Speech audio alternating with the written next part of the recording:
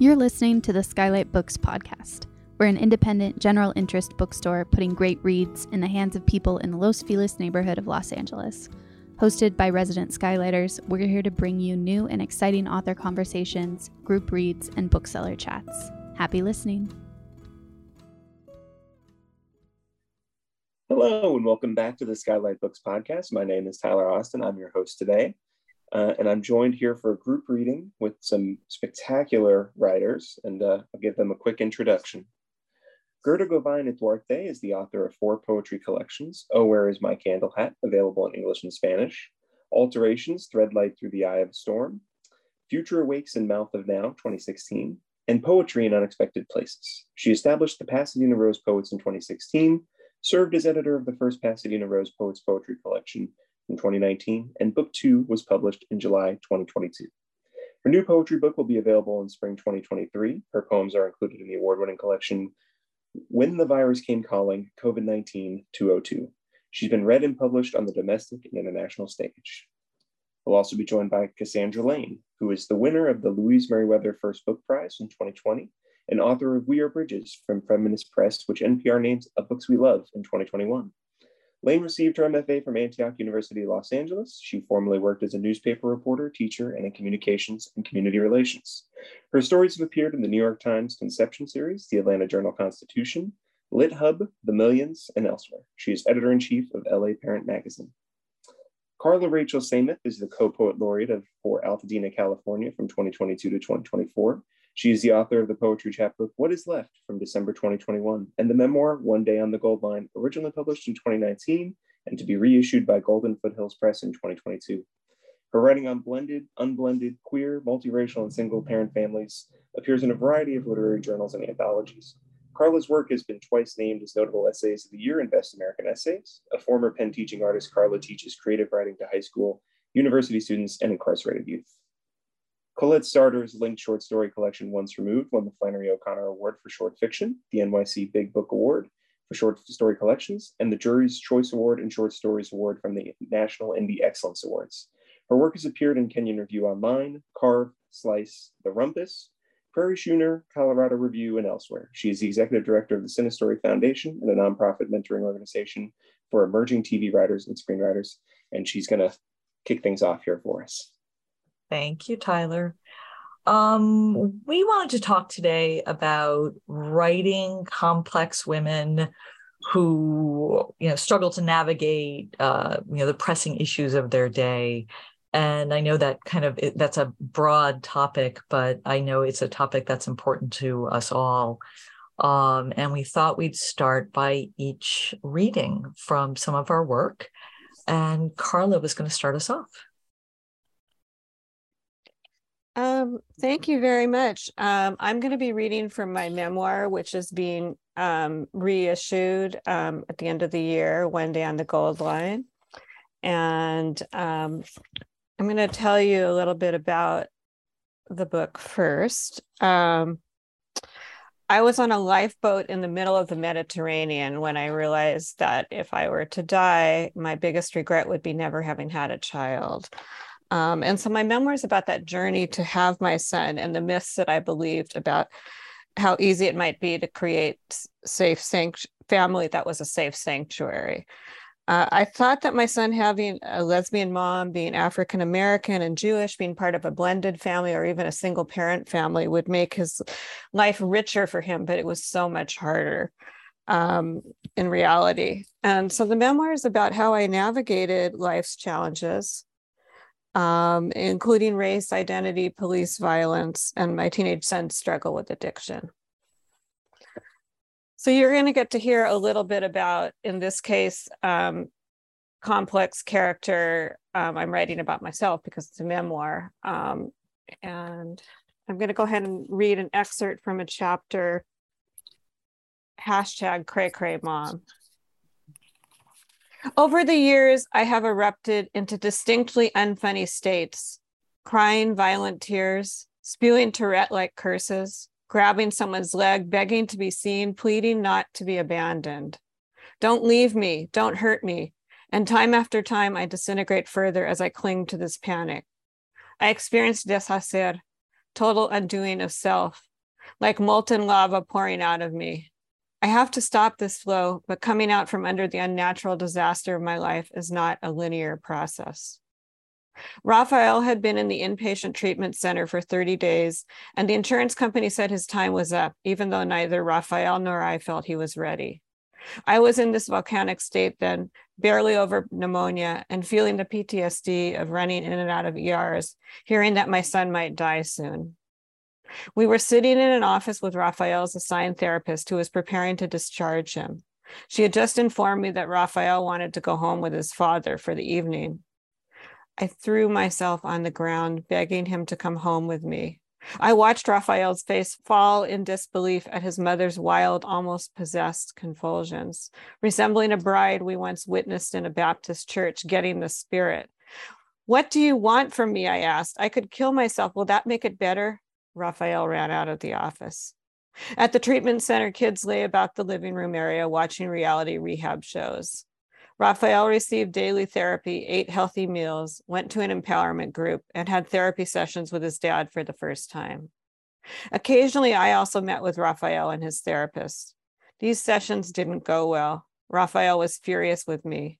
I was sad and afraid that I'd caused his despair, angry that he held me responsible for the times he felt his dad had abandoned him, not being willing to set a regular schedule, refusing to be with him when Raphael didn't act right.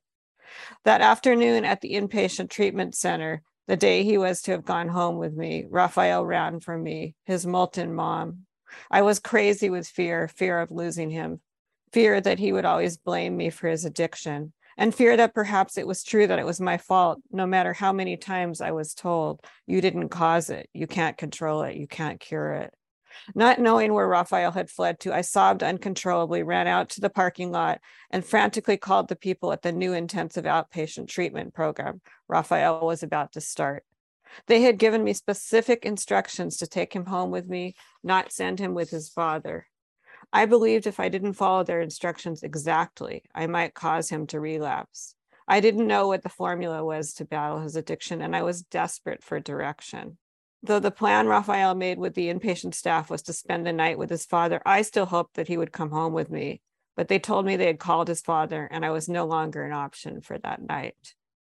I thought I'd hit bottom then, running in and out of the building, sobbing while the staff, teens, and other parents stared at me. The horrified look on Raphael's face before he bolted said that I had finally gone too far. But I continued erupting. I ran around the treatment center and found my son huddled outside in the protective loom of the center's staff. I had to push my way in, asking permission to talk to him. Who were these people who felt they had to protect him from his own mom, I wondered. Raphael stood away from me, seeking refuge from his crazy mother. Suddenly, I wanted them to take me in. I wanted what Raphael had experienced for 30 days. I was a desperate child mom, even though the staff could have been my children, age-wise. "Raphael," I addressed him. No response. He looked wary, scared, as one staff member held his arm around him and asked, "You okay, son?" "Raphael, please come home with me. I didn't mean it," I said as calmly as I could, but he heard the shaking edge and knew it was a temporary calm. Children are trained to hear the possibility of eruptions. I know, having lived through the minefields of my own family. "Raphael, please, I'm sorry. I didn't mean it. I've just been so worried, so tired," I pleaded. Underneath my panicked eruption was grief, fear, loss. I didn't feel that I could bear it if I lost my son, especially without ever recovering our close relationship, without fixing things. No, he shook his head. "I can't go with you. I can't." And then, just like that, the words tumbled out of my mouth, as if I was watching them in slow motion, in a voice bubble, unable to take them back. "What do you want from me? I'll do anything you want. You want drugs? I'll give you your drugs of choice." The staff stared at me. This might have actually been a first in their adolescent treatment center. They led me out. Another counselor held Raphael as he stumbled away. One young staff member, far closer in age to Raphael than to me, put both arms around me. "Mom, come here, calm down. Let me give you a hug," he said, and held me the way I used to hold my son when he was younger and couldn't contain himself. "Moms, it's okay. Calm down. Everything is okay. You need to take care of yourself." Later that evening, I spoke with the parent coordinator from the program. She was both an alcoholic and a parent of an addict. Both she and her daughter, who was only a year or so older than Raphael, had solid years of recovery behind them. She put her daughter on the phone. "Oh, the threatening to kill yourself," she said. "My mom did that with me." The daughter explained, "We can't stand seeing you, our moms, so early in our recovery. You only remind us of all the fucked up things we did. Just looking at you makes us feel guilty. We want to use and we can't." A week later, as I continued to wonder, who is this mom who fell apart the way I did at my son's treatment center, I attended a parent meeting and heard a mom say, "The doctor asked me what I might do if my daughter didn't stop using. And I said, I knew exactly what I'd do. I would drive my car right off a cliff." I'm going to stop there. Thank you. That's wonderful. Popcorn it. Who goes next? Oops. Let's have Gerda go. Okay, thank you, Carla. We do a lot of tag teaming together. I want to start off with some poems that I wrote.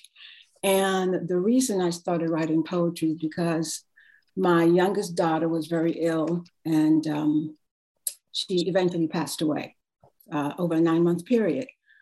So we lived in Tijuana at the time, and I would go to our center and sit on the balcony and was able to look over the border because the fencing didn't come that high. And each morning I would write. That was the first time I wrote poetry because it was the only thing that kept me from going over that particular edge.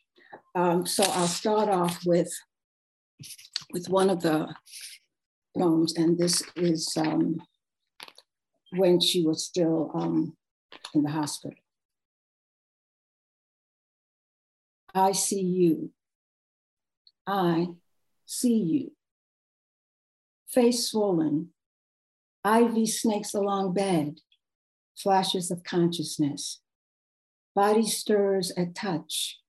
Long curly lashes peel upward slowly. Eyes look past now. Staying or leaving, trusting in her decision.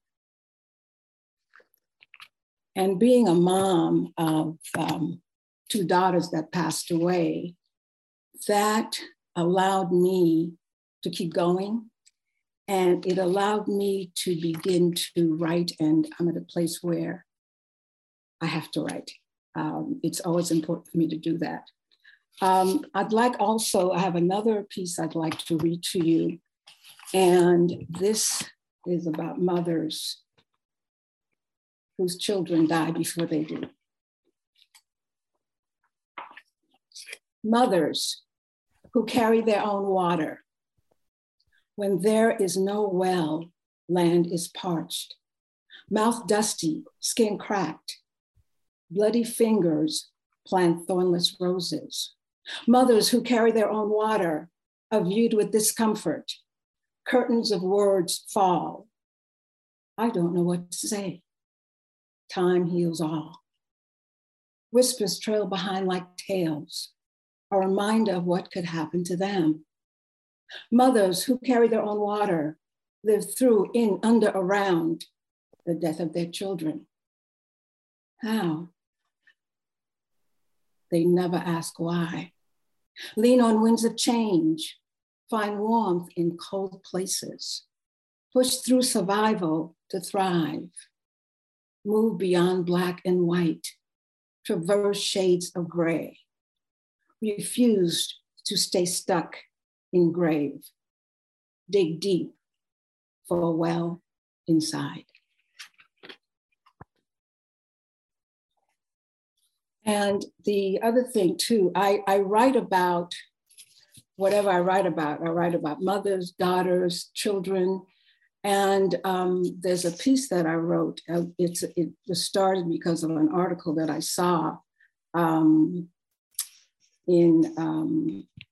one of the newspapers. And this is really a mother's lament. Boy, child, I'll be crawling on all fours to get to you. I didn't realize his loudest cry for help was silence. Boy, child, quiet. Boy, child, did not bother anyone. Boy, child, slow. Boy, child, withdrawal, peaked at 14. Boy, child, scared to talk on telephone. Boy, child, wanted to be a neuroscientist. Boy, child, isolated. Boy, child, attended college. Boy, child, never hurt anyone. Boy, child, communicated by email. Boy, child, visits home, slowed down. Boy, child, disappeared. Boy, child, bought guns. Boy, child, stockpiled body armor. Boy, child, mass murderer.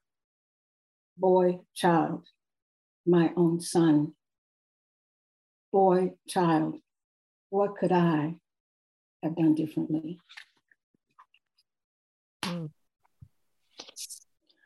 And I also write about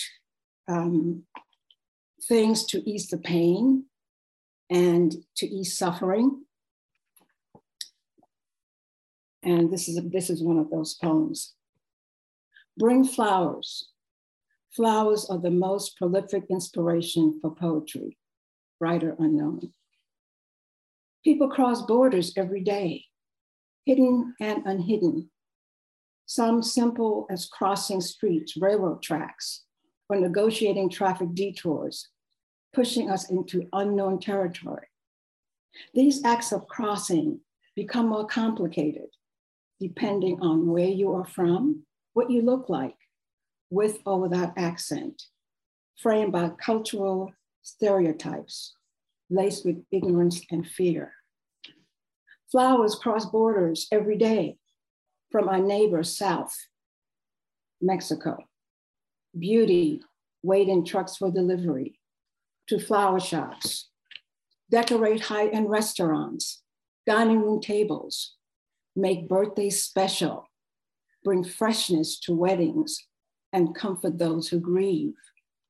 Bring flowers with you, if not in your hand, in your disposition, thoughts, words, and behavior. Are we so much different than flowers? We need to be taken care of with proper planting, sunshine, rain, for healthy living, without being lulled into the matrix. The essence of real life calls us to look, enjoy, breathe, turn our gaze inward, ask questions, find answers. As our world tumbles, we inch back, stay steady, even if the ground quakes. Flowers are the most prolific inspiration for poetry.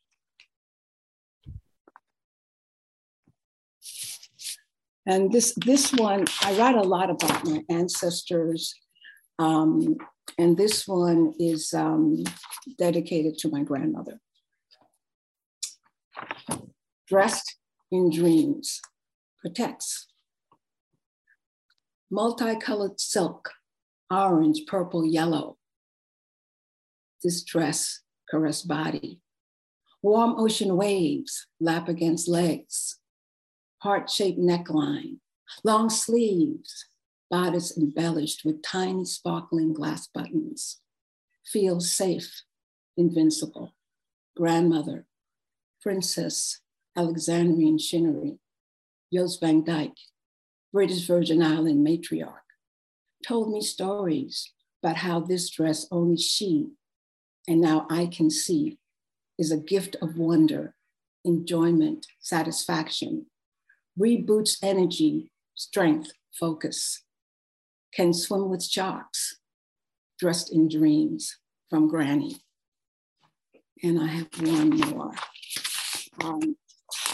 And this is from my upcoming book that should be out in January. Sometimes I write about famous people, but I do that because I feel a certain connection to them.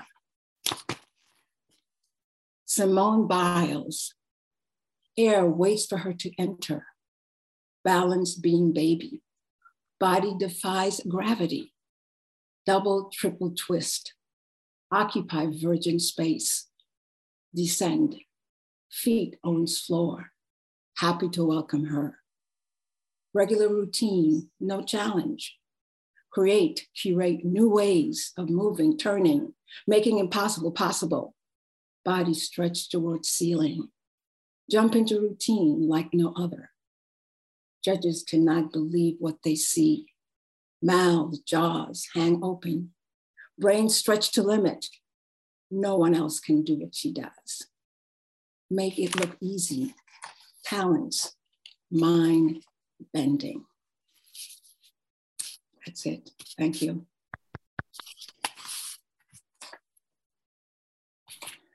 The next person I'm going to nominate is Cassandra.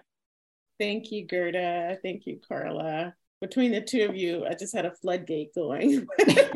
So thank you for ending on such beauty, but even the grief and the loss, it's so beautiful too, because you've written it and you've crafted such beautiful language. Thank you.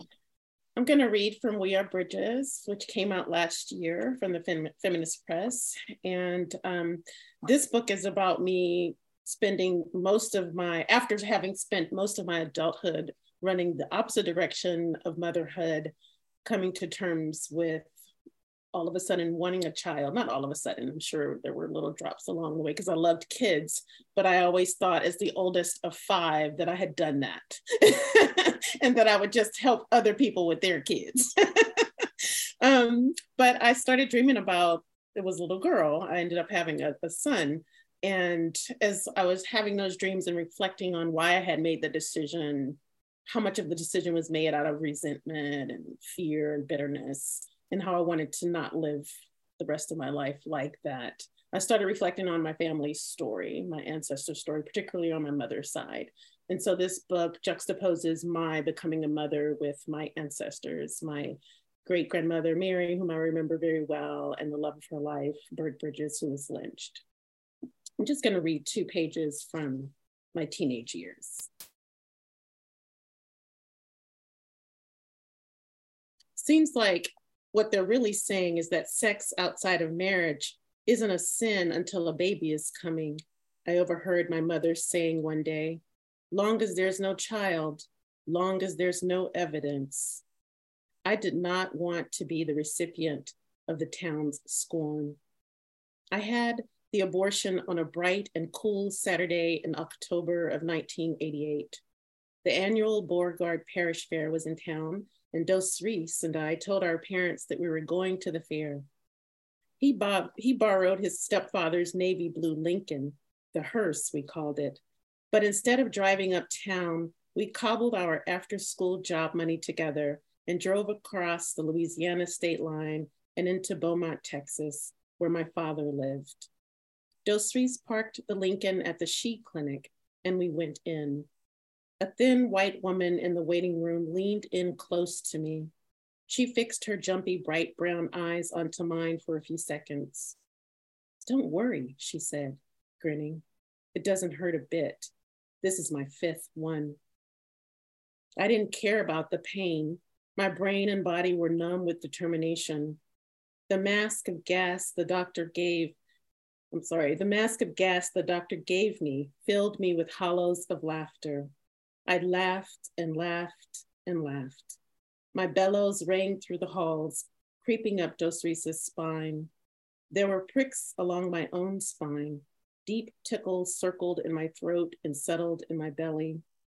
If there were a reactionary cringing in my uterus, if life tried to hang on to life, I do not recall. I was disconnected from it. I had programmed my brain for this mission. I had made a mistake. We had made a mistake, I told myself, and we just had to fix it. And I had to fix it without anyone besides the 2 of us knowing. I would proudly wear my badge of freedom from motherhood. I would not have children. I could not have children. I would not bear the burden of my foremothers. I could not bear the burden of my foremothers. Their lives had been heavy, stunted, repetitive. At 17, I believed I was destined to be different, destined for freedom. "You're my rock, Sand," Mama often said to me, and I cannot count how many women have said this to me or something along its lines over the years. You are my rock. But I was not and am not a rock. I am, in name and reality, sand, a crumbly and unstable thing. In my mother's hospital room, I held my youngest little brother, Dane, and swayed like a softly pushed swing. "He's not ugly at all," I said after some time. While I regarded his father with disdain, I was surprised at the immediate love I felt for my baby brother. His father had promised to marry Mama, had bought her an engagement ring, and then abandoned her when she told him she was pregnant. "I'll put you and the kids up in a house, but I'm not marrying you," he said. I hated his voice, how thick and slurring and arrogant it was. "You had babies for those other niggas. You can have mine." "I refuse to be one of your kept women," Mama told him. After she and the baby came home, she kept herself sequestered in her room, the same room she had slept in as a girl. It was the space we gathered in with her for intimate moments around a TV show or talk, and felt barred from at other times when she was in the height of anger or lows of depression. By trying so hard not to be like my mother, had I altered my true nature? Was she wrong for wanting love in marriage? Was I?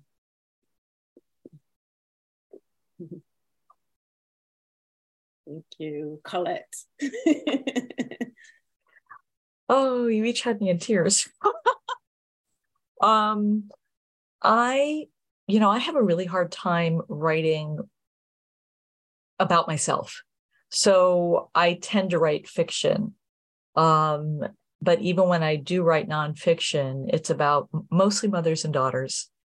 I come from a long line of complicated, difficult women. And one of the characters I write about often is my paternal grandmother, who loved us to distraction, but was an incredibly difficult woman, and really thwarted by the time she lived in and by the poverty she grew up in, and wanted so much more than she was supposed to have, according to, all of the rules that she lived with. And so I was going to read I write very long, so I'm only going to read the opening of one of my short stories. And this is actually one of the first short stories I published. And I thought I'd read it today because the mother character is based on my grandmother. And she's a recurring character throughout my collection, which is called Once Removed. And this story is called Lamb. Any other day, I wouldn't have answered the door. I would have checked the peephole, seen who it was, and hidden. But lack of sleep had addled my brain. So when the bell rang, I got out of bed as blurry as a sleepwalker, with Luca clasped to my shoulder. My only concern that, please, God, don't let this child wake up. He'd nursed most of the night. My nipples were raw. There was bottled breast milk so Judith could help, but she'd worked late again preparing for a trial and then had left at dawn, leaving me alone with Luca. Again. The house felt empty, terrifying, Luca a kamikaze of demand that I couldn't satisfy. Clutching him, I stumbled down the hallway and opened the front door. On the porch stood my mother with 2 large suitcases. Not a word in 2 years, yet there she was with enough luggage for a month. "You don't look like you had a baby," she said, her voice more gravelly than I remembered. Too dumbfounded to protest, I stepped aside as she picked up the suitcases and brushed past. "Where's Pop?" I asked. A safe question. "Why are you here?" could too easily turn into, "How dare you come here?" "Home," she said. "Someone had to run the market." Her trim, sturdy figure, the fitted serge dress impenetrable as a coat of mail, unchanged. but her neck was wattled and her careful French twist more salt than pepper. The suitcases thumped against her dress as she put them down. The bigger one left a damp splotch. She walked the baby grand in the living room. Fancy schmancy, she said, and tapped a key. Judith plays. Ah, the slightest wince, but it was there. She closed the lid and sat on the couch to scrutinize me. Skinny after 6 weeks, she said, just like my family. Once we have the baby, poof, it's like we were never pregnant. Your father's side, they blow up like balloons and never deflate. She lifted her chin. This must be my grandchild. His name is Luca. I sat in an armchair across the room and shifted Luca to my other shoulder.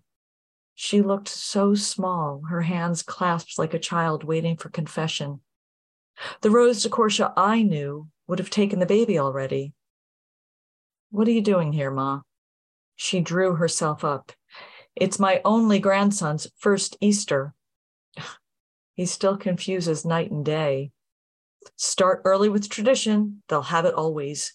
Besides, you can't ignore the holiest day of the year, too tempting for Il Malocchio. She laughed a little as she shook her fist with her pinky and index fingers extended toward the floor to ward off Il Malocchio, the evil eye. A nonsense childhood habit, she claimed, even though my whole life she couldn't resist shaking those horns at the ground whenever she felt threatened. She stood up from the couch and walked to the bigger suitcase. A puddle had formed underneath. Ugh, she clucked and wiped it with a handkerchief pulled from her sleeve. I told the butcher it's a long flight from New Jersey to California. Use extra plastic wrap. We'll need a pail and some bags of ice. The meat will get tough if we defrost it too fast. Already she was listing demands. What could possibly need defrosting? I clutched Luca tighter. His eyelids fluttered. He frowned, as if deciding whether he knew me, and wailed. It seemed like he'd just fallen asleep.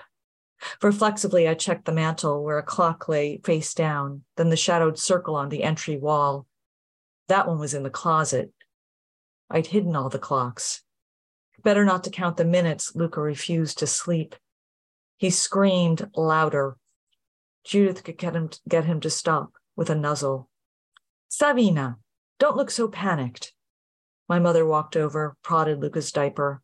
Wet, she announced, and took him. I almost snatched him back, but he wasn't a wishbone to be tugged until he broke.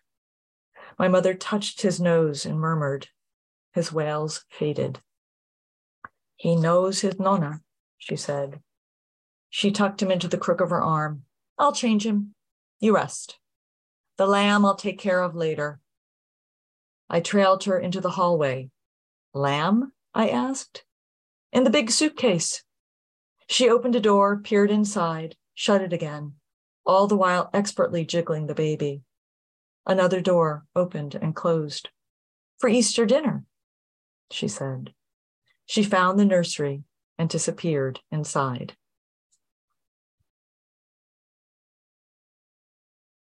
So much fun hearing everybody's work today. Yes, yes. It really is. And it's really interesting to see the themes that crop up in all of our writing. At motherhood, fear of motherhood. It's really fascinating to me. And I think it's because we are all writing, complex women who are just dealing with issues that and some of them are everyday issues, right? That expand into more global, difficult ones. And I think we've all talked, well, maybe we could talk a little bit more about what kinds of women we write and what brought us there. I think for me, it's a little murkier because I'm a fiction writer, but I've really had to work on my personal thematic through my teaching, because it's something I do with my students. But what are I know Gerda's talked about this in particular, the recurring themes that we see or issues that we see our characters grappling with, and how did we come to those? Even as a memoirist or an essayist. Yeah. Yeah. So in my memoir, One Day on the Gold Line, I'm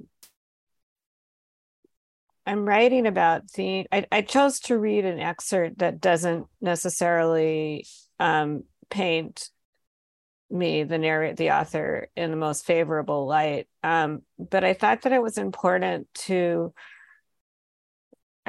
show complex characters, to show that, you know, I wanted to read it with a disclaimer saying, hey, this is what led up to this. But I felt like it was important, kind of like with stand-up, where you start with yourself. It's really important in memoir to be very unflinching when you look at yourself and you write yourself as a character. And it really requires going into character. And part of the motivation, a big part of the motivation for me writing this book was I was looking around for a book that showed characters, that told a story that showed a family that looked anything like my family. And I had trouble finding that, and all the challenges that we faced. And so I kind of wrote the book that I would have liked to have read, and also hoped that somebody could read it, particularly because as women, as mothers, there's a lot of judgment towards self-judgment. And so it's really kind of a relief to read characters that are multidimensional. They're not just all victim, survivor. They're not just all, that there are a combination of things that happen in each person's life, and the way we show up is complicated. And so in this case, during a part of this book, the difficult character might be me as a memoirist. Anyway, I'd like to hear from everybody else. Yeah, I'd like to jump in. One of the things, as a mother whose daughters have passed away before she does, there's a lot of pain, there's a lot of things going on. But I am the woman today because of my two daughters. I did a workshop at Glendale Unified School District with a bunch of teenagers. And I shared, my experience in terms of my daughters. And one of the kids says, well, if you had to live your life again, what would you do different? I said, I wouldn't. Because of my daughters, it helps me to be who I am. And the other part has to do with knowing that death was imminent. I was able to pull together whatever strength I had, whatever thoughts I had, and also to pay homage to my ancestors, my grandmothers, my aunts, because you may fall down. That's okay. Yeah. But you have to always get back up. So, and then the other issues, you don't talk about a lot of things in a general conversation. And most people that know me, they may know about my daughters, but most people don't. But what I'm saying to you is there's a certain strength, a certain kind of knowing that for me gifted me in a way that gives me a perspective I wouldn't have had otherwise. And my youngest daughter passed at 17 and my second daughter in her 40s. So, and the other part that's really important for me, they're not here physically, but they're always with me. Sometimes I talk to them. Sometimes I sing to them. So loss doesn't mean the end of the ride, the end of the bus. Loss can help be seeds to help you grow and develop and prosper. And the woe is me doesn't work because you stay stuck in that. So this was the reason I wrote my first book, was about a lot of different things, but basically about my daughters. But the other part that I just want to say real quickly is that at the time I knew she was going to pass away, I called my doctor, Kaiser, and I said, my daughter's very ill and she's going to pass away. I'd like to have some therapy. I'd like to meet with someone. So I got this therapist and she says, I have a group of women and they're all women who have lost their children. That group helped to save my life. I went there for about maybe close to a year, and then once or twice a week we'd get together, because I didn't have to explain anything to them. If I came to the meeting, I didn't want to talk, or if I cried, or if I whatever, we were all sisters in so many different ways. So again, out of emptiness can come fullness and strength. And when I freak out about something that happened, let's say, the water system breaks or the well is dry or whatever, I say, get a grip. On a scale of 1 to 10, this is a -0. So for me, my ability, my love of writing, I was a writer for a newspaper, I've written grants and all of that. It's a gift. And the only reason I finished my doctorate was because my surviving daughter, the term my first daughter passed away, she says, you promised Lisa and I that you're going to finish your doctorate. And you finish your classes, but you're not writing. So guess what I did? I was National Director of Education for the NAACP. I quit my job, wrote my dissertation in that year, and took ballet lessons. I didn't want to be a prima ballerina. I just needed to have something that didn't use my brain in the way I use it in terms of writing. So my promise to my daughters, I kept it. And I keep moving all the time. And I don't have any particular thing I write about. I don't have a particular way. I write once a week because I'm in a writing group, and maybe midnight before that group meets, I'm writing something. So for me, being able to write is my heart and my soul. And if I could not write, I don't know what would happen. So I just wanted to share that, because there's grief and there's pain and there's all of that. I understand that. But how do you write your way through it? And I think that's the lesson for me. So I wouldn't have changed anything in my life, because I am who I am because of everything that's happened to me, good, bad, and different. So I just wanted to share that. That's beautiful. And you're so right, because we are, whatever's happened to me in my life, good, bad, and different, it's brought me to this place. And and every big event, like my father just died over the summer.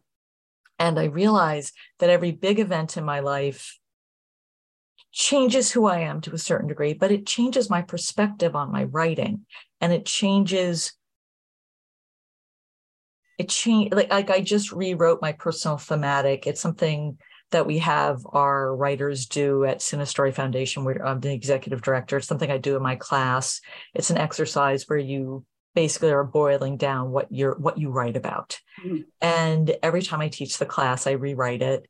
And this time around, I thought, I'm not going to have to rewrite it again. But I did, because my father had just died. And I thought, let me see how that influences.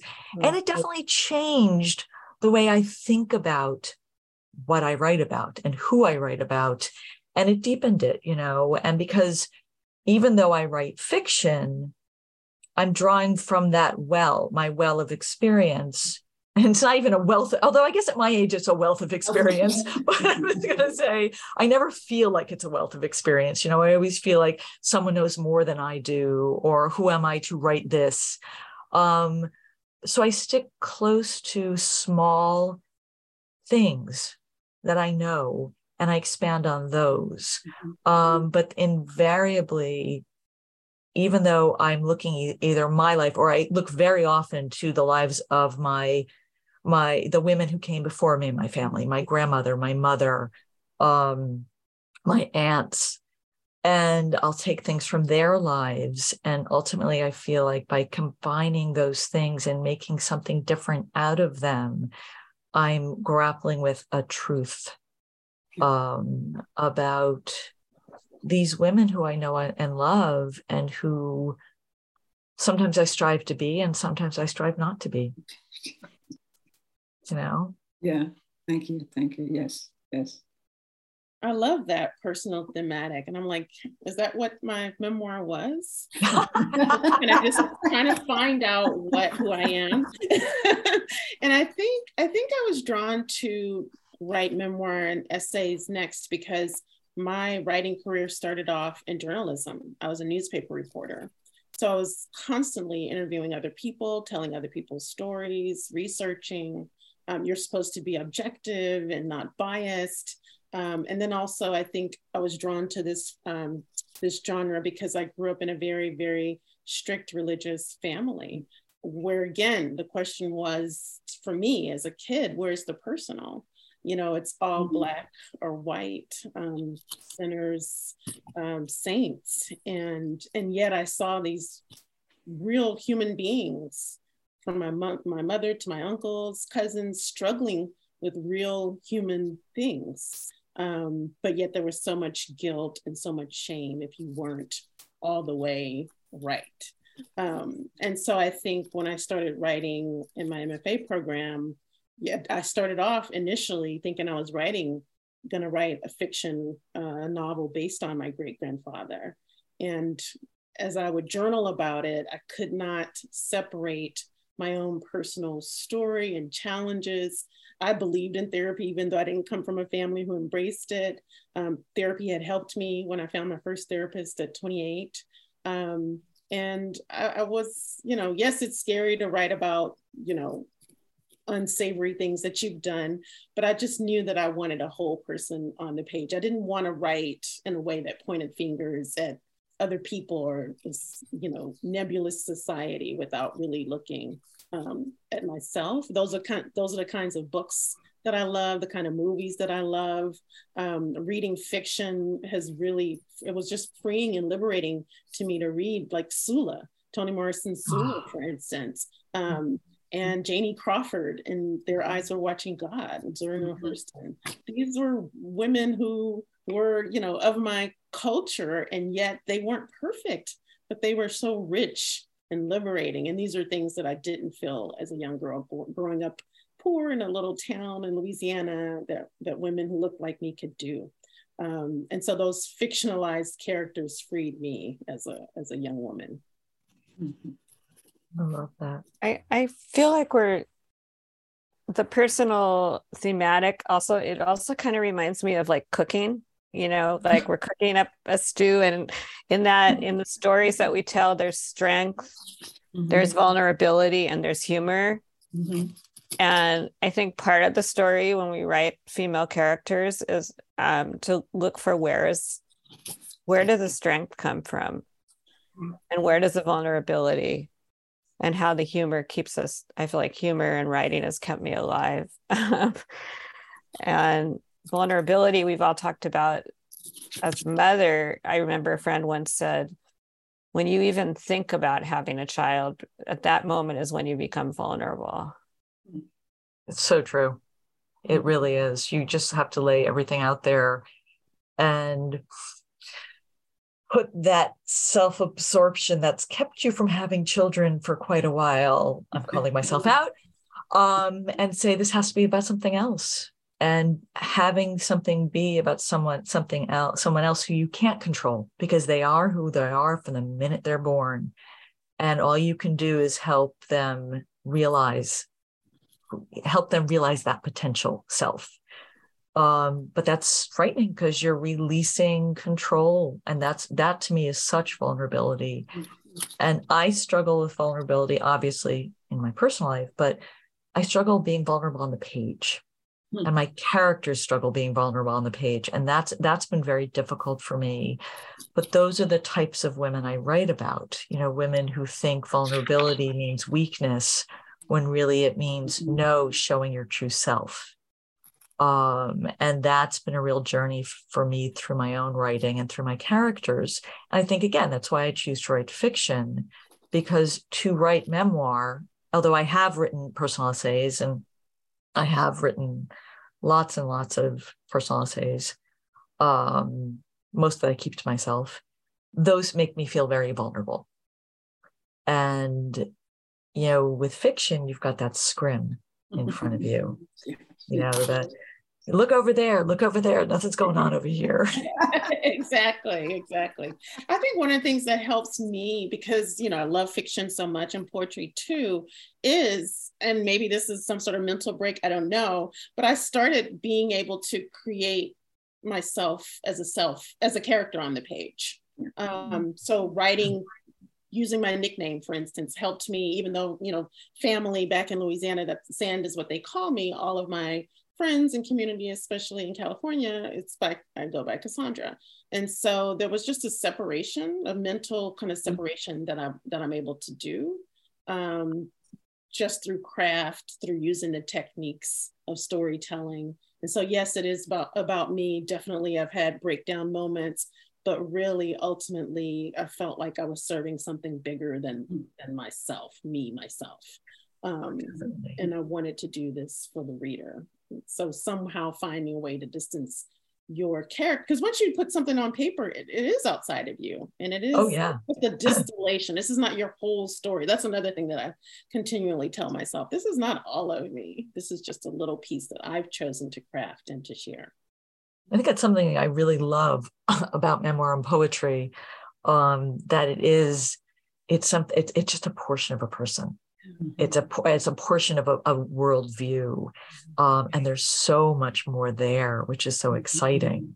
Because when you read a rich, full memoir, you think, "Wow, what other stories are there?" When you read a gorgeous poem, you think, "I want another. I want to hear more from this voice, from this perspective," and that's really special. And I love that whole idea of when writing memoir, that's your character on the page, because it's only part of yourself. That's a great way to think about it, and something I hadn't really thought about before. I'm gonna try that. I'd like to just jump in real quickly. One of the things I use the analogy kind of a well. I believe we live in a world that's raining words all the time, and those words is captured by us, whether it's something we see, whether it's something we hear, something we read about, something that happens to us.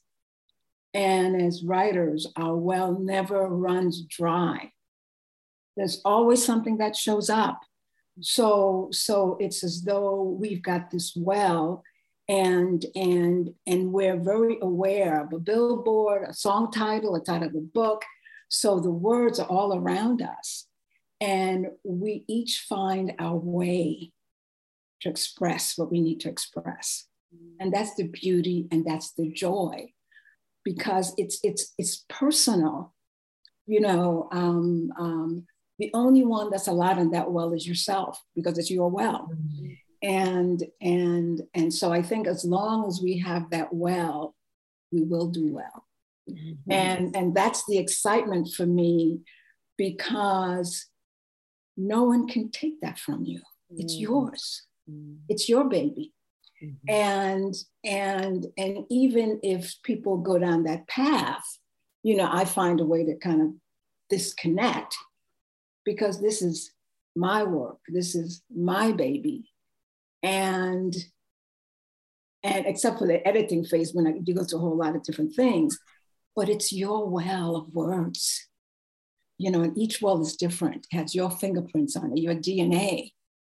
And what you attempt to do is keep it flowing and keep it going. And for me, I don't write like every day, but I have pencils and pads in every room. I hear a word on TV. Oh, that's great. Yeah. And so I have what I call poetry particles on my iPhone. I love that. Because I have a workshop in the morning. I have to have 3 poems between now and tomorrow. I'll have it because I go to my poetry well and ta-da, there it is. But we are blessed that we are writers. I agree. We really are. Sometimes I feel cursed. I have to admit. When I'm having to leave things lie fallow and just like figure out, let them ferment. But I have that iPhone notes and all these titles. I even have a file on my computer that I've had for decades now. I have 2 files. One's story infants and one's essay infants. And it just, I guess it fits with my whole idea of everything's about children and motherhood and right. Sometimes I'm the child, sometimes I'm the mother, in whatever story I pose. But, I've got these infants who are always there waiting to be nurtured. Yes, exactly. I have to say that I love when I for a while after writing my One Day on the Gold Line, I started writing more fiction, and I just loved being in a different character, even a different gender, because it was really nice to be out of my story for a while. Because you go through, you write the book, you edit the book, you publish the book, you read from the book. And so for a little, now I'm re-energized now that it's getting reissued, but I went through a period where I really wanted to live in someone else's story. And I think it's incredibly liberating to do that, both in fiction as well as poetry. I love that idea of going in and out. And, we have the freedom and the flexibility to do that. And I love the well metaphor. I remember being a young reporter and hearing a more veteran reporter say, "You're only as good as your last story." It's such a debilitating mindset.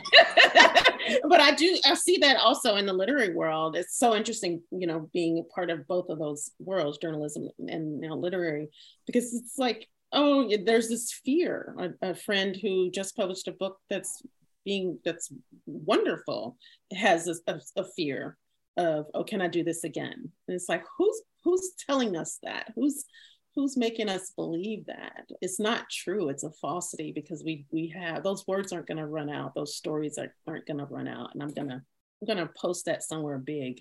I have a well. Yeah, I love that, because you're right. And that whole idea of you're only as good as your last book. The implication is that you got to write another one just like it. It's so debilitating. And nobody wants to write another one just like it. We want to move on to the next story. We want to move on to the next group of characters, or the next group of people in our own lives, or the next thread of our story we haven't told yet, or we haven't excavated yet, right?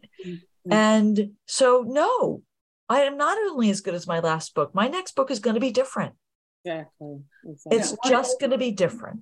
And it also seems to imply maybe that was like a stroke of luck, or it's just a weird way to think.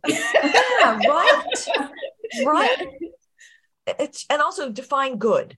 Exactly. How do you define good? There are brilliant books out there that don't sell. And there are, dare I say, books written by mediocre white men that sell millions of copies. Absolutely. And just mediocre books in general that sell a lot, or good books that sell. You never can tell. So if your measurement is the marketplace as to how good a book is, no, that can't be for me. My measurement has to be, did I do what I wanted to accomplish? Did I give these characters the home they needed and the voice they needed? And if I've done that, I feel good. I want to just jump in for a second. One of the things that I find for me, I write mostly poetry, but sometimes I go to write a poem and the poem's too small. So I end up writing prose or an essay. So for me, there are no borders and boundaries. I get into this doesn't really fit right, so I'll do something else. But we have this landscape of words, and we can decide what we're going to do with that. Right. And someone said, well, what do you write? I said, I write whatever, whenever. And they're like, well, have you taken this? I said, no, I've got my degree. I was not an English major, but I've been writing most of my life. But what I like is what I'm dealing with signals to me, because not only do I want to get the words on the page, what's important to me is how they even lay on the page. In terms of, you can have your 2 stanzas, you can have whatever. So I have no borders and boundaries. I do all kinds of crazy stuff with my letters and the way it forms and all of that. But it's so much fun. It's enjoyable. And someone once said to me, well, you wrote this poem and it's like this, and you wrote another poem like that. I said, well, thanks for informing me. I appreciate it. And I went on. So it's, if we begin to feel like we're in a straitjacket, it's not good for us. And I'm not saying we may not feel like that sometimes, but it can visit and then leave. Right. Isn't that interesting though? You could apply the same words that you're saying about structure and writing to this theme of how are we supposed to be, as women, or how are our women characters supposed to be and act? It's the same issue of don't box me in. Yeah. Well, yeah, and that whole and something Carla brought up at the very beginning, which I'm thinking is the last topic we can explore a bit. It's maybe a twofold topic. It's that whole but it connects to this. It's that whole idea of writing unlikable women. Right. Who gets to define what's unlikable? Mm-hmm. Who defines that? Right. And also, and do we care? Honestly. Mm-hmm. Well, I mean, I really think that's why it's so important to have characters that are multidimensional, right, and flawed, mm-hmm. but also characters that you can feel a connection to.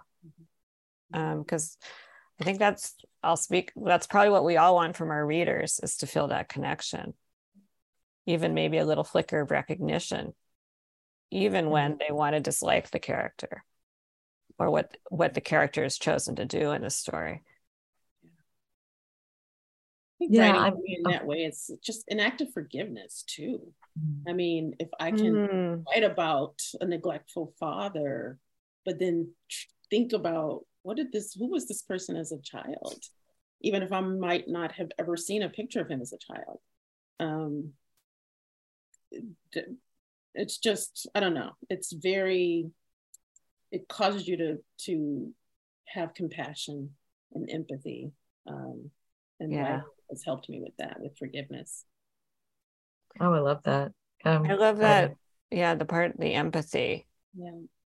And it shines through your writing if you're writing, whether it's whatever genre, but if you have no empathy, I think there's a disconnect with the characters.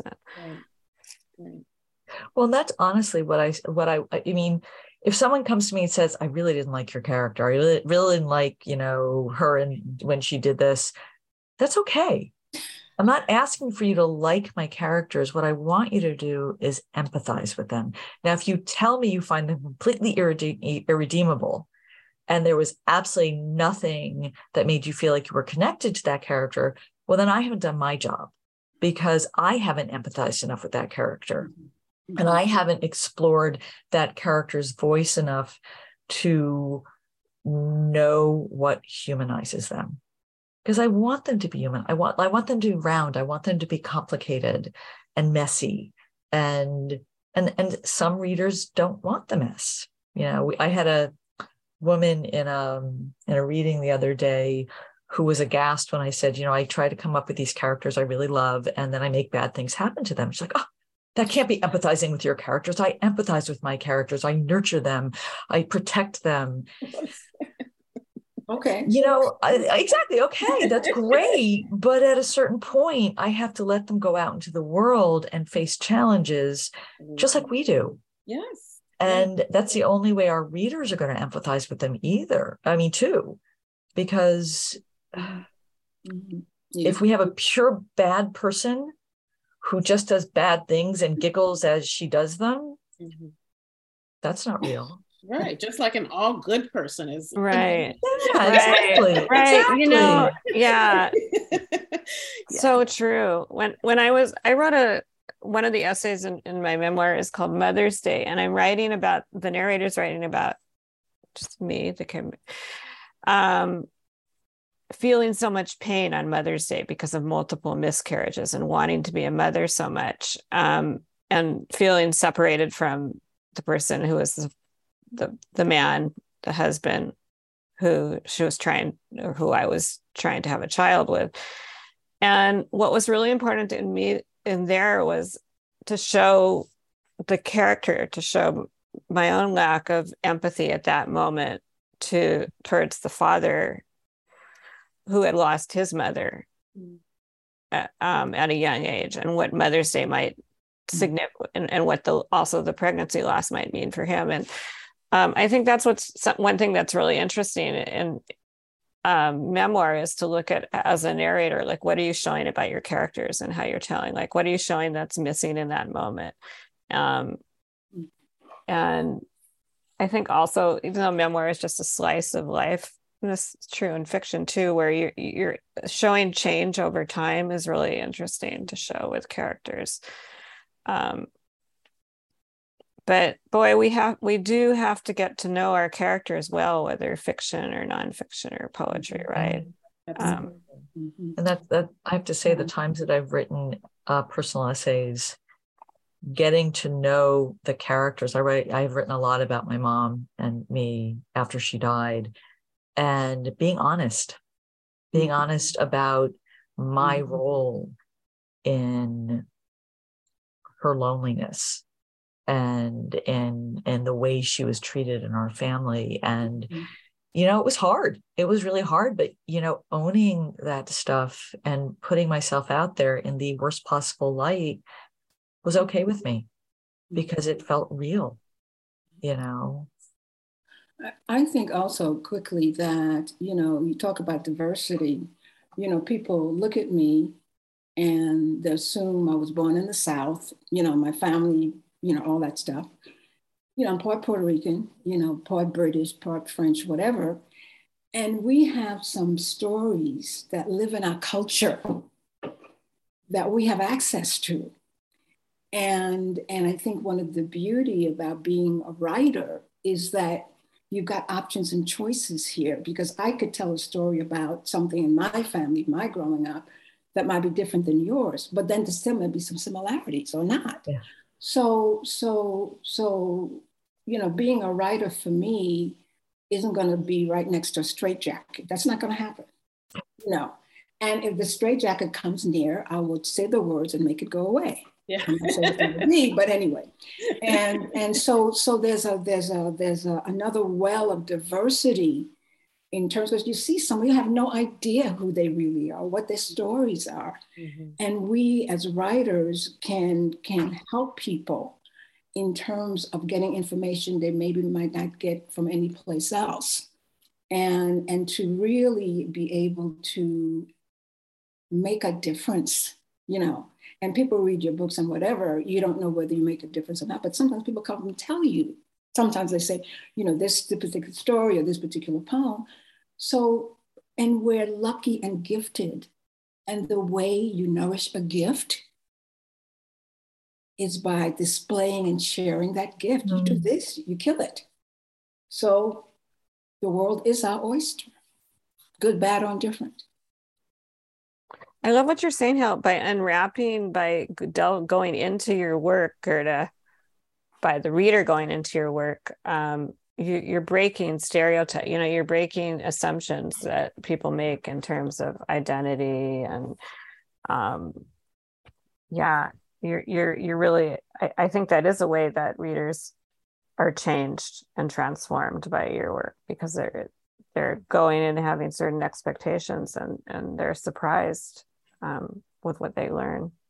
Yes, absolutely. It's such a stereotype busting activity to expand this in so many ways. And being a Black woman from the South, and my husband and I talk about this a lot. He's a Black man who grew up in South Central Los Angeles. So yes, stereotypes are born out of these things. But how do we press into these stereotypes and then blow those up, with dynamite? So in writing about I could choose not to write about my family because it fits under, the things that they went through, fits under the umbrella of some unfortunate stereotype, but yet I would be missing out on all the riches and treasures of those people's lives. So I think, all of it. Don't make assumptions about who this author is, because they might not even be from the US or whatever you think they're from. And don't make assumptions about the little girl or little boy who did grow up on a dirt road, on the side of a dirt road, because that person has riches inside them that you've overlooked. I have a collection of poetry coming out next year called Secondary Inspections, and the title poem is about the assumptions that people make about just when they look at you, about ethnicity and race. And I can't wait to read that. Can't wait to read that. Well, this has been, I have to tell you, I think I might have to listen to this episode every day. Because Gerda in particular, I would love to end on the thought that if we hold our gift close, if we hold our writing close, it stagnates. But if we share it, it grows. Exactly. And that's such an inspiration to me. I can't tell you how much that means to me because I'm in the holding it close phase. So thank you all. Just this conversation has been a wonderful inspiration for me and has gotten me really excited again to go back to my work. Absolutely. Yes. Yeah. I'm in the middle of work Thank and you. it's my lunch hour, and I'm so inspired. Thank you. Yeah. And thank you, Cassandra and Colette and Gerda, for sharing your beautiful work with Well, the thanks to girl, all you of too. you. Thanks to all of you. And Skylight, Tyler, thanks for having Skylight. us. Thank you. Tyler, thank you, Tyler. We need that. We need Skylight. Yes. What a joy to be a fly on the wall. That was a really wonderful conversation. It's touching and beautiful. I'm lucky I got to listen in today. It was wonderful. So, and Colette, I was there when that woman said that your character shouldn't have any conflict. Right. I couldn't believe it. You were there. Horrible. I'll say you handled it so well. I was like, she's clearly a teacher in some way because it wasn't a designated Q&A portion. She just started talking and you engaged her and really I was like, wow, you're handling this so beautifully. So I need to give you more props. I will say I've never had a heckler at a reading, and that was pretty fascinating. We usually don't. Oh, Skylight is the best place to read. It really is. And we're so excited that we were able to do this podcast with you, Tyler. Thank you. Yeah. Thank you so much for joining us and hopefully enjoyed listening. Thank you everybody. Yeah. Yes, thanks everybody. Right. Okay. Thank you for listening to the Skylight Books podcast series. Please don't forget to visit our website at skylightbooks.com and make sure to follow us on Twitter and Instagram.